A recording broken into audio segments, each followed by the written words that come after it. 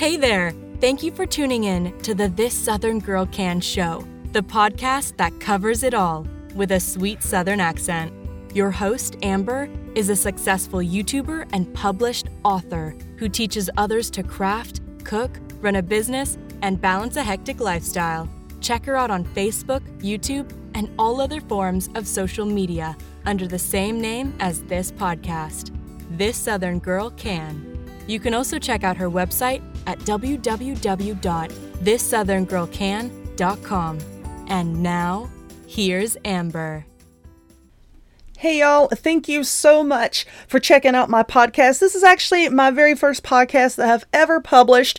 So many of you have been asking me, Amber, you do everything else. Why don't you do a podcast? And you know what? It's something that I have been thinking about doing for a while, and I'm just now kind of sort of taking that leap of faith and putting myself out there in the podcast community. So if you have followed me here from social media or even from YouTube, then I want to say a great big huge thank you.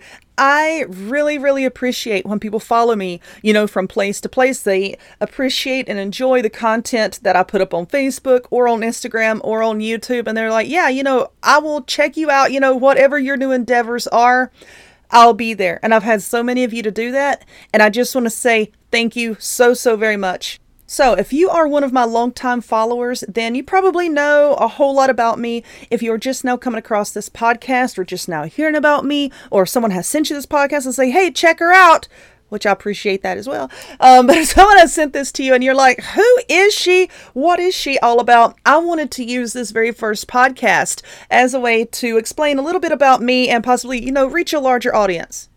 So let's get the formalities out of the way. My name is Amber, and I am the person behind This Southern Girl Can. What is This Southern Girl Can? Well, it is a blog, a YouTube channel, a social media presence where I teach you how to do a whole lot of stuff, how to crochet, how to make various different types of crafts, how to pour resin and paint and bake and cook and sew and pretty much anything that's crafty. So I thought that this very first podcast here would be just me explaining a little bit more about me and my background so that you can get to know me better. I know there are longtime followers of mine that, they still ask me questions, about how I got started and what's my favorite craft and, all sorts of things like that. So I thought that I would address some of those things in this very first one. So when did I get started crafting? I have been crafting ever since I can remember. Honestly, my mom and my grandma both were big crafters. My grandma lived with us all throughout my childhood. My mom would sew and do needlepoint and plastic canvas. She painted ceramics. She did all kinds of stuff. I mean, there's just tons and tons of stuff that she did. And my grandma could do a lot of stuff as well, but her main thing was crochet. So she taught me how to crochet from a very young age. I can't remember exactly how old I was, but I was of grade school age. I mean, I was probably in kindergarten or first grade when she first taught me. So I was very, very small. And my mom taught me how to sew also from a very young age. I remember one of the very first things that I really, like a big project that, I sat down and sewed. It was an outfit. It was a shirt and a skirt. And there was some sort of like a fashion show or something that we had to do when I was really little. And I won a ribbon. That was the first time that I actually won a ribbon for crafts. I know it wasn't a blue ribbon, but I do believe I came in second. It was either second or third, but I'm reasonably certain I came in second. And I was like, holy cow, I won a ribbon, right? So I was stoked. And I remember the outfit. It was white fabric and it had all these like multicolored jelly beans all over it. Yeah, I was high fashion back then. Oh my goodness. Yeah, I remember that. But anyway, do you also remember there was like these little plastic frames and you had these little cotton loops and you would loop it around the frame and like you weaved it and you would make pot holders and stuff. That was another big craft that I did. There were pot holders all over the house. And then I learned how to use them on my fingers and I would make headbands and, for me and my friends, I'd wear them to school and I was just so cool, because I had like my little handmade headband on my head. So yeah, so that was a big thing that I did. And then the friendship bracelets. Oh my gosh, we all remember the friendship bracelets. So, I really, honestly, I don't ever remember a time where I wasn't crafty, where I wasn't doing something, where I wasn't making something, And then, I went on to learn how to paint the ceramics and I did cross stitch and the needlepoint and all sorts of things like that. later on, as I got older, and as I became, more sure of myself, I guess you could say, I started entering fairs and competitions on a consistent basis. And, I've won so many blue ribbons and judges' choice and best in shows and everything. And it just goes to show that, even though you may not think you're good, other people probably will. And so, that really helped to boost my self-esteem. And then I got into YouTube, and the reason I got into YouTube was to teach a friend of mine to crochet, and it was just so much easier to be able to make a video and post it on YouTube as opposed to, trying to record something on my phone and then, trying to send it to her.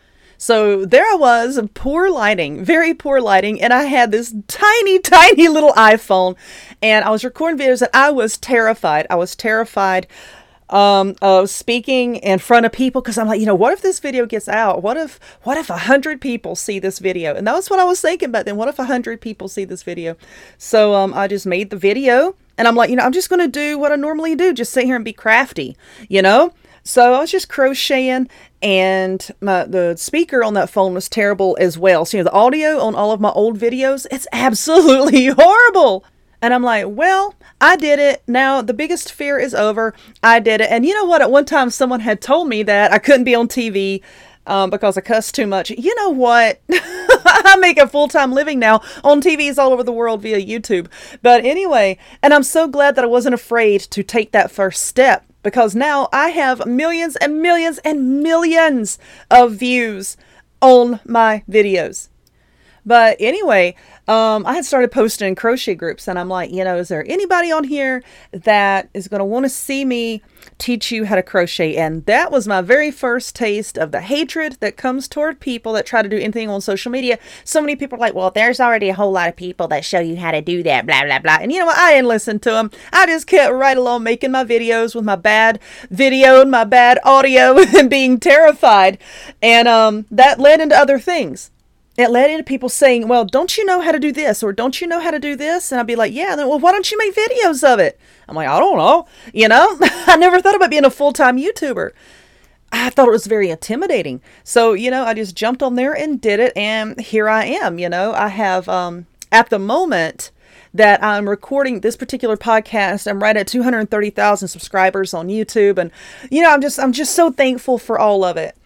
And recently, I just started putting out more cooking and baking videos, because you know what, being raised in the household with my grandma, she did all sorts of cooking.